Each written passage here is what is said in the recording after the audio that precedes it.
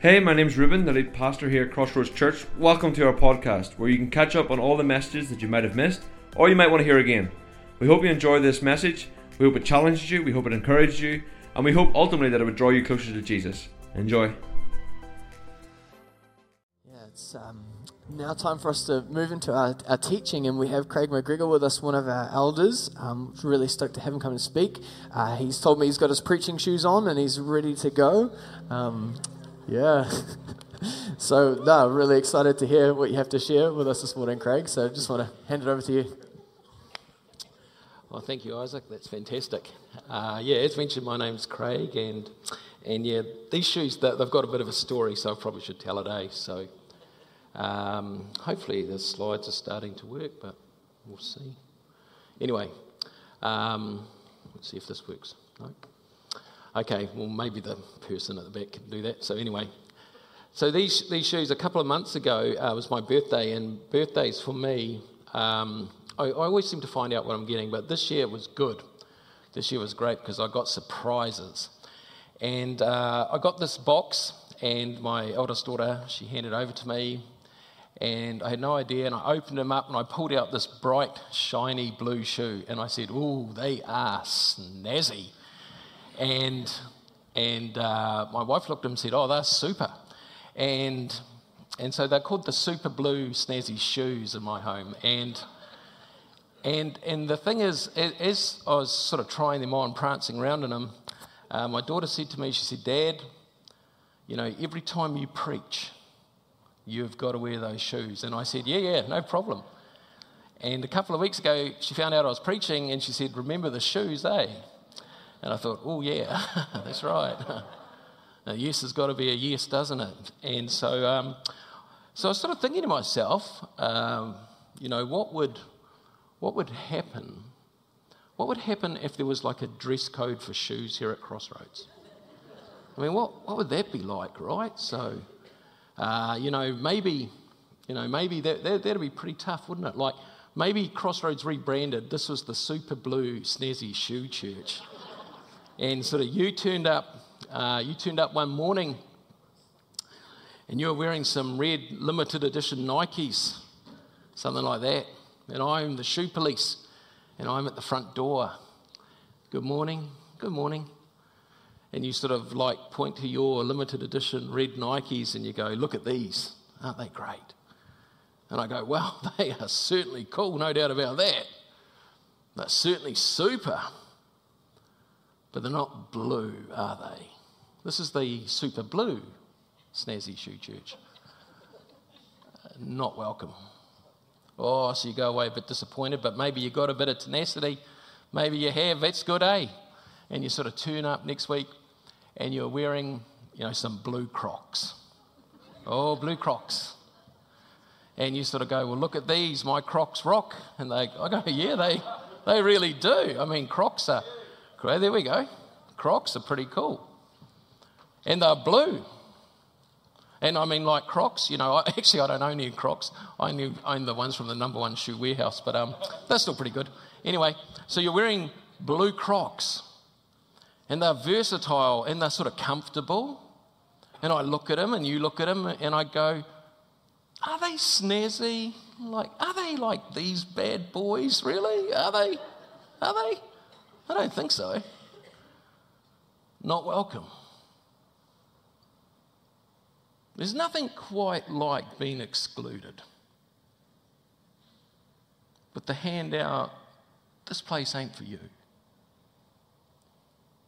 Nothing like being not invited to the party. Nothing quite has so much pain and hurt in your life when you're not welcome. I reckon people, all sorts of people, we polarise over everything. We can say, "You're not welcome in my group because you don't think the same way politically, or you're a different race, or perhaps your social status, or perhaps gender, you're not girl, you're not boy," whatever. We can seem to polarise and exclude and put the big not welcome hand out for so many reasons. Churches are meant to be like that. Church is meant to be all shoes are welcome. And we are carrying on, as Isaac's mentioned, in a series called For This Reason. And For This Reason is a series based in the book of Ephesians. Based in the book of Ephesians. And it's a little church in Ephesus. And the book is written 2,000 years ago, this book, this letter to a church. But it's just as relevant and practical today as it was back then. We started it off a few weeks ago when Pastor Reuben got up and he spoke. And just on that, before I go any further, if you haven't heard the previous sermons, please listen to them on YouTube. They are fantastic, all three so far. This one probably a bit dodgy, but anyway. So Pastor Reuben started it off, and he started off with that we were chosen by God, or chosen by the Father. We were redeemed by the Son. We're sealed by the Spirit. That is foundational for this whole series, that little passage. And then Pastor Isaac carried it on the following week and said that we pray for revelation, we pray for wisdom and understanding so that we can see the world through God's eyes. And then Pastor Reuben again, he's busy, isn't he? Anyway, so Pastor Reuben followed it up last week, talking about our great salvation, how precious it was, and what a free gift it is. And so with all that sort of in the background leading up to today, Paul is going to write and confront an issue which is in the church. It's a church which is divided. There's division in the church between the Jewish believers at the time and the Gentile believers. Paul is going to confront this issue and saying, hey guys, that's not how it is. For this reason, we are one people. Now sometimes when we, there we go, it's good. Sometimes when we read the Bible, we read it with 2,000 years of church history. And we sort of read it with, I suppose you could say, 21st century glasses on. We read the Bible with sort of our own sort of like cultural biases, you could say. We read it and we go, oh, that's not really an issue, because we've sort of had all these years to sort of work it out. But it was a huge issue for the church back then. And the thing is, when Peter preached at Pentecost, and Reuben mentioned this last week, definitely one of the highlights in Peter's life. At Pentecost, where the Holy Spirit has come upon the apostles and the disciples, and Peter steps out and he preaches in Jerusalem that day. And 3,000 people come to know the Lord that day. It is amazing. And the book of Acts records that there are 16 different races there that sort of hear this in their own language and they go, man, this is incredible. 16 different races convert, different people groups coming to know Christ. And we sort of think, wow, that's obviously how the gospel sort of goes out to the world. And it is. But we do overlook one little thing here. And we overlook it because we don't sort of understand it as well. Because the people that Peter is preaching to are there in Jerusalem for two Jewish festivals, Passover, what we know as Easter, and also Pentecost. And the reason why they're there at the Jewish festivals is because they're Jewish. And the thing is, when they hear about Christ, they are just enamored. This is the Messiah they've been waiting for. And they love Jesus like we do. And they keep on talking about Jesus like we do, because more people get added to their numbers each day. But they don't suddenly throw their Judaism out the window. In fact, in the very early days in the book of Acts, come to Jesus was coming through a very Jewish door. And so for this, Paul is going to say, hey, we are one people. These things have gone. But for the Jewish believers early on, and it took about 10 years for them to start to really sort of understand that the Gentiles were invited to this as well. For these early Jewish believers, you sort of have to understand a Jewish mindset in some ways. The Jewish people at this stage have had about 2,500 years of history. New Zealanders, we've got about, 200 odd years of history. I mean, we've got our own culture. We like rugby. We hate the English rugby team. We hate the Australian cricket team, and that's about it. But we have our own culture. But for the Jewish people, they've got 2,500 years of culture, and their mindset is very different. No other race has been more scorned or hated upon, enslaved, taken in captivity, absolutely abused, made war upon. And so for the Jewish person, even the early Jewish believer, they have built up building blocks of animosity and toxicity and negativity and ferocity and hostility towards other races. And this is what Paul is going to address. This is what Paul is writing about and saying, no, that wall has gone. So let's pick it up. If you've got a Bible, we're going to turn to Ephesians. We're in chapter 2. Oh, there we are. There's the wall of hostility. We're going to turn to Ephesians chapter 2. I'm reading from the New Living Translation. I tried to pick up Reuben's version, the Northern Ireland version. That's last week's one, the NIV. I've got to be honest. This is true. I read the NIV. I had no idea what it was saying. So I've gone this way. So let's read it. Ephesians chapter 2. We're just going to read a couple of verses. Don't forget that you Gentiles, you used to be outsiders by birth.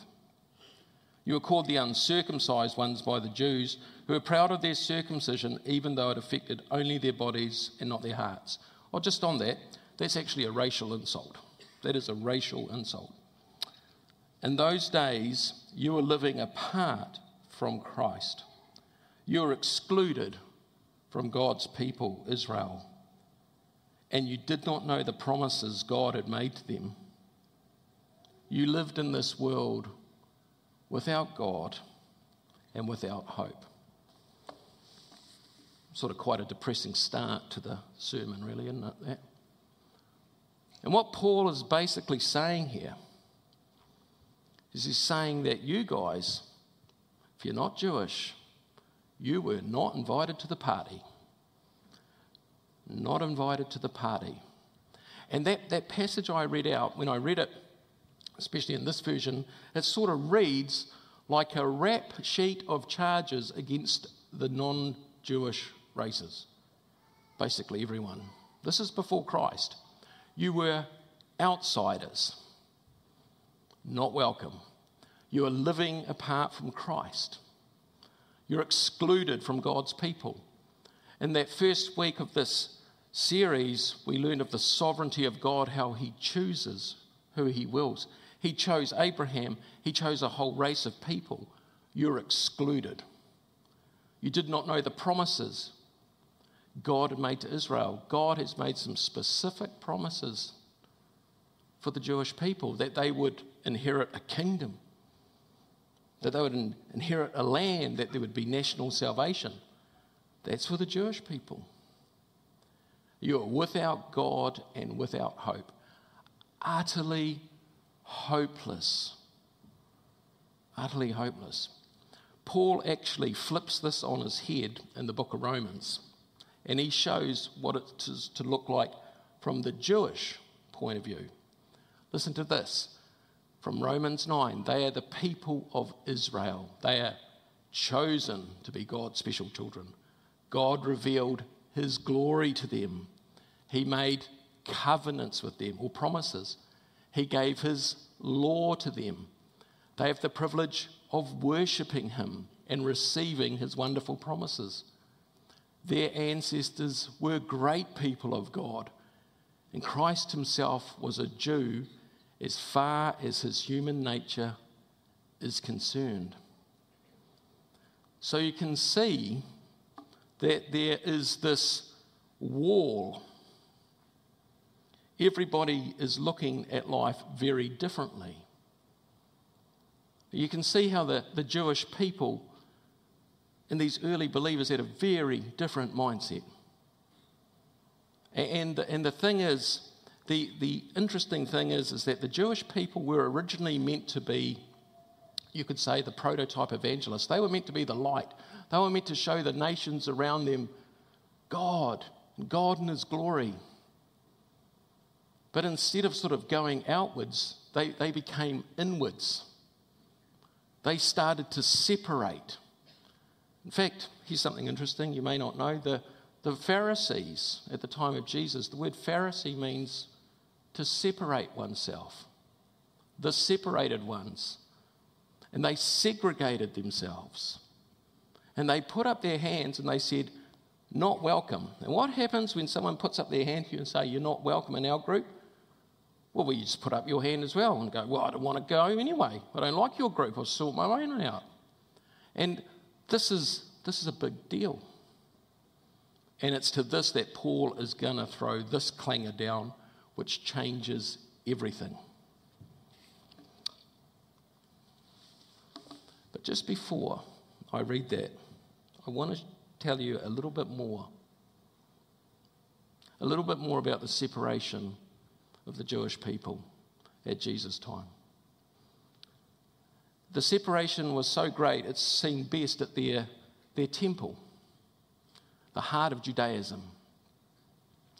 Now that temple, the big building on your right, that's where God's presence was. The Holy of Holies in the most holy place. Or the holy place in the most holy place. In there, this is where the separation is seen at its greatest. A high priest, a Jewish male from the tribe of Levi, from the house of Aaron, on one day a year would go there and sprinkle blood on an altar. That area was separated by a curtain where a priest would go in each day and like incense, smoke would go up before God. That was the temple. Only a priest could go in once a day for the holy place, and the high priest on one day a year. Now that was just for Jewish male priests. Outside of that temple was called the court of the priests. So a priest could only even get near the temple. Now you can't see that on there, but beside that there's another little area called the court of the Israelites. It's before that big gate you see in the middle of the screen. And that's for Jewish males. The gate in the middle separates the Jewish men from the Jewish woman. It's called the court of the woman. It's a much bigger area. Somehow women need more room, don't they?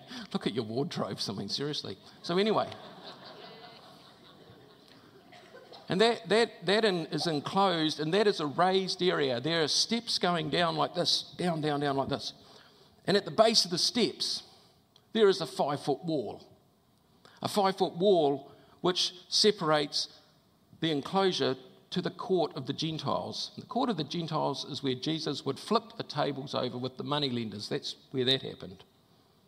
Now, at the base, there was this wall called a barricade. And the barricade had signs on it all along the wall in different languages. And the signs did not say, "Welcome to the temple, the heart of Jerusalem.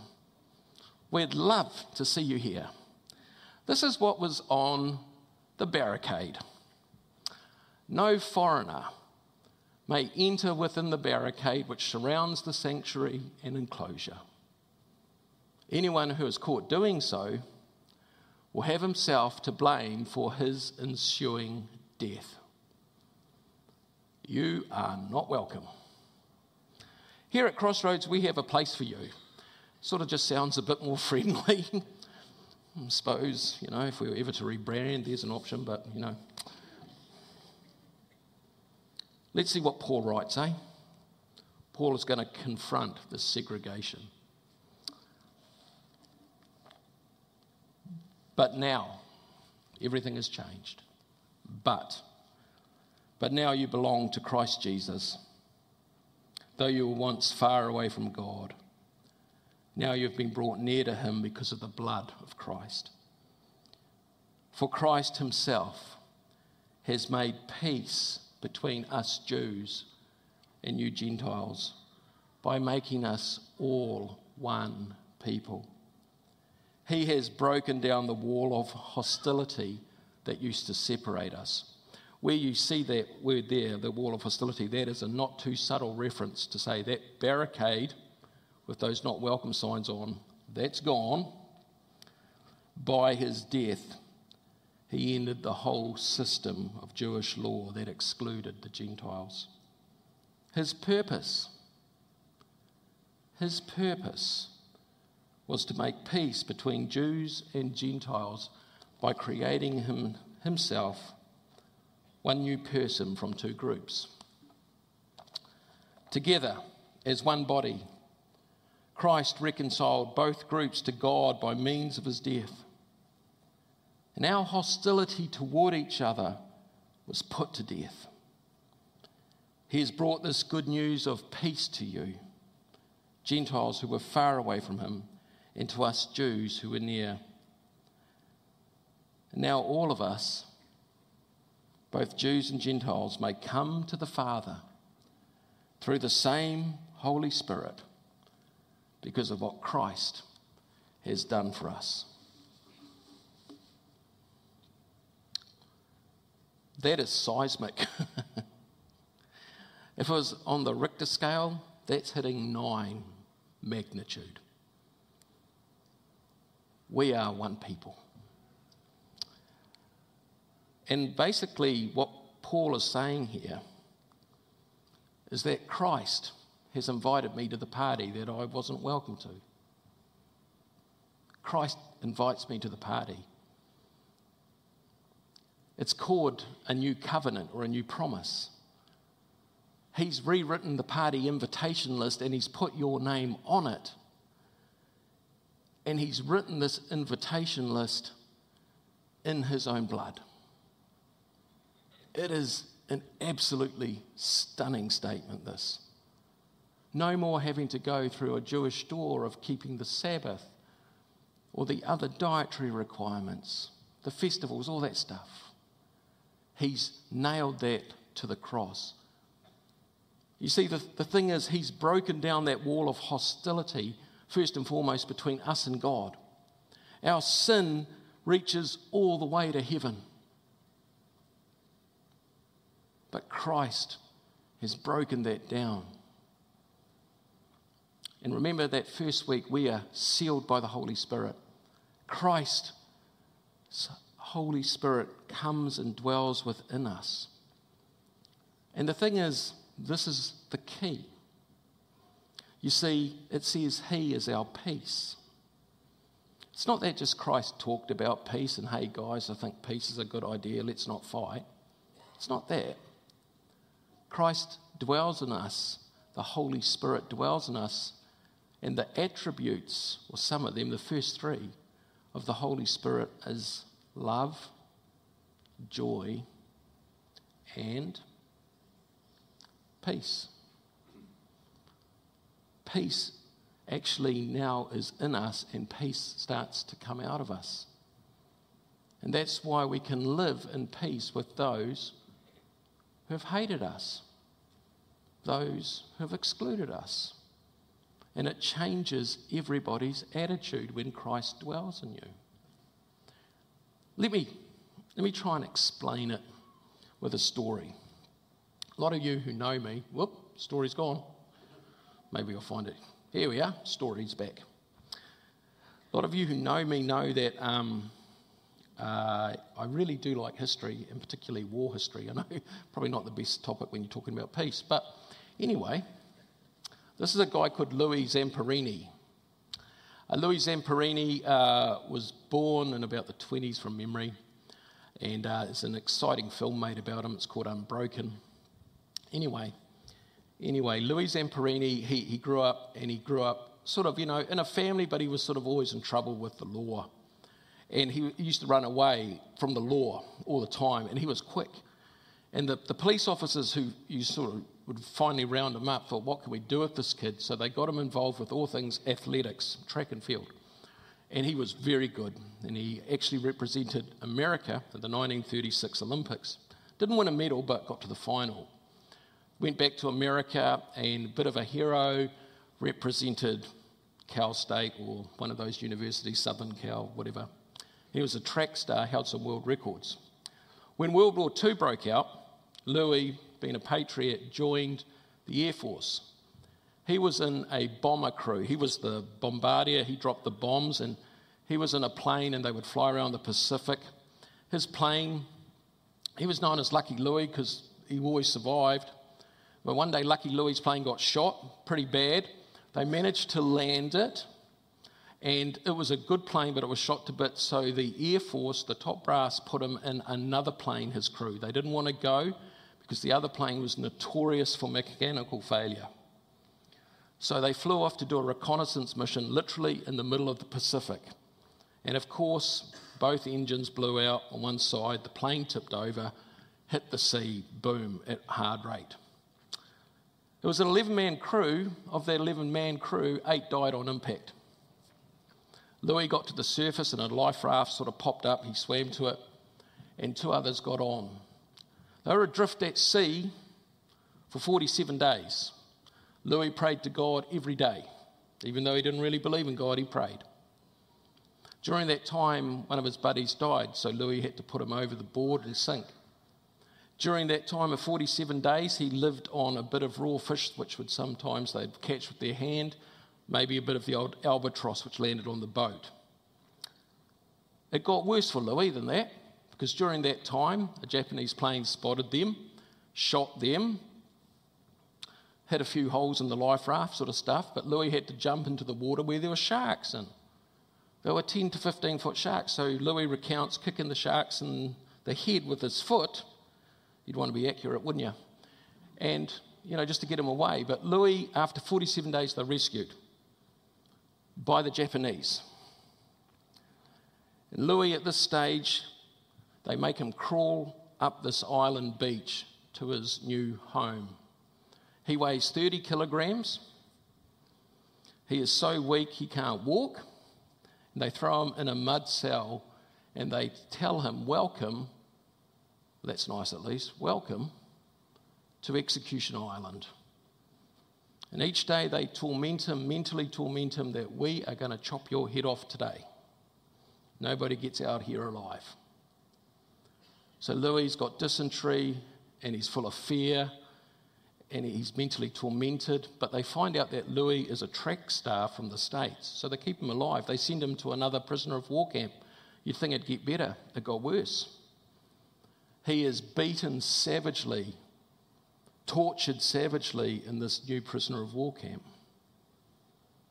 And at the end of the war, about a year and a half later, after he's been in that prisoner of war camp, the prisoner of war camp's liberated. Louis goes back to America. He's a hero going back to America. He meets this young girl and they get married, but Louis is tormented from what happened. Absolutely tormented. The nightmares are so savage for him. He hits the bottle really hard.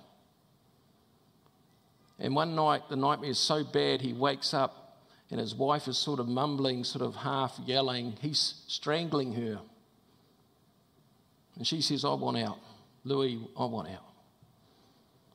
But then she says, there's a preacher coming to town. Maybe that preacher can help you.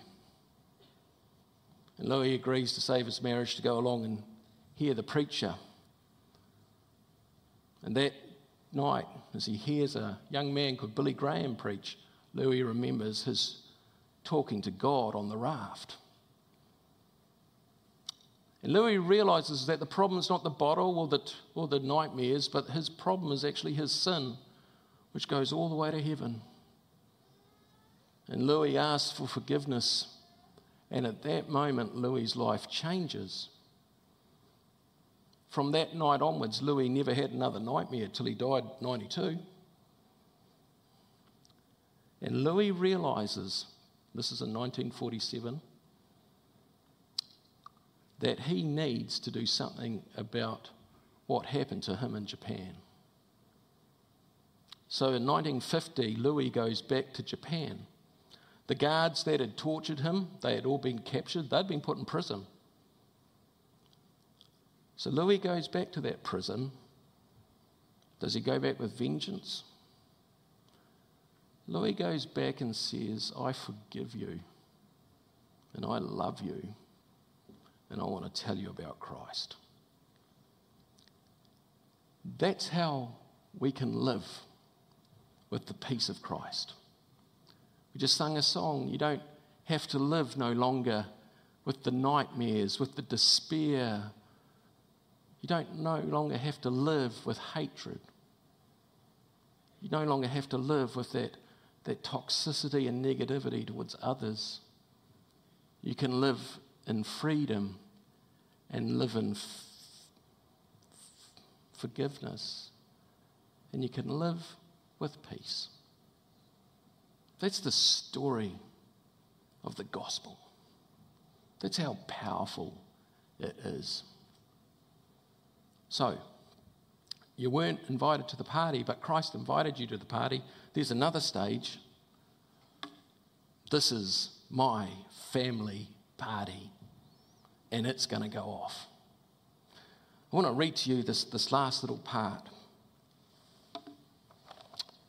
So now, you Gentiles, you're no longer strangers and you're no longer foreigners. Isn't that good? You are citizens along with all of God's holy people. You are members of God's family. We're His house. We're built on what? We're built on the foundation of the apostles and the prophets, and holding the whole house up is Christ Jesus Himself. We who believe are carefully joined together, becoming a holy temple for the Lord. Through Him, you Gentiles are also joined together as part of this dwelling where God lives by His Spirit. The Scriptures, God's Word, are full with metaphor and analogy of us being one people. Just full of it. Chocker, where's one body, because there's one head, that's Christ. There's one bridegroom who's Christ, and we are the bride. There is one set of branches for one vine. There is one flock of sheep because there's only one good shepherd. There is one kingdom people because there is one king. The point of it all is that it doesn't matter what shoes you wear.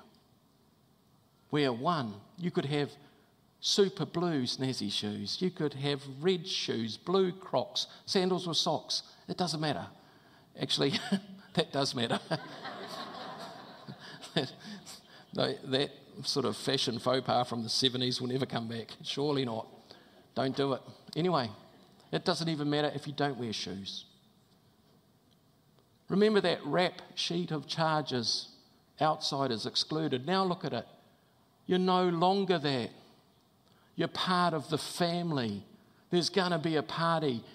You are part of the citizenship of heaven if you give your life to Christ. That is a big deal. That is massive. And that temple that you're excluded from, what's happening now? Look at this. You are the temple. That is very big. When you think about a temple is where God and humanity meet.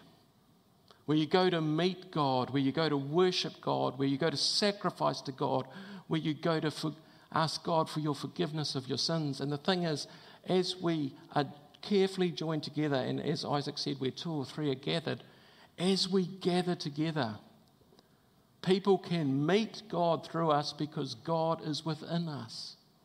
It's the point of the church.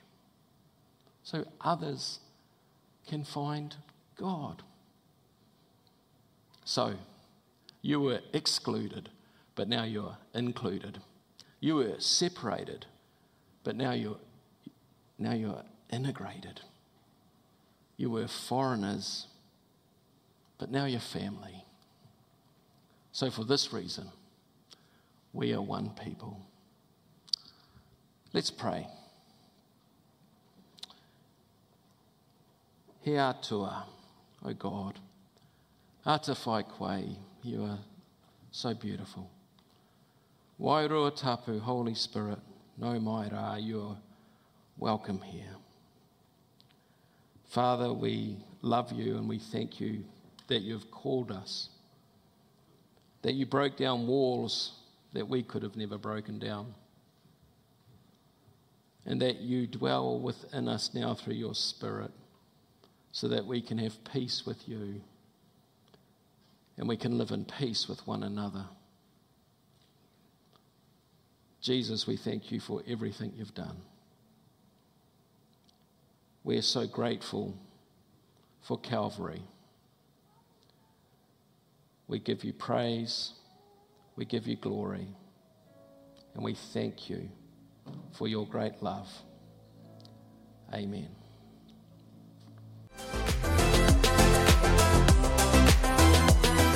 Thanks for listening to the Crossroads Church podcast. If you'd like any more information on our church, how to give, or maybe after today's message you'd like to talk to someone, you can find out everything you need to know on our website, which is crossroads.co.nz. Make sure you click subscribe on this podcast so you don't miss out on new content. Thanks for stopping by.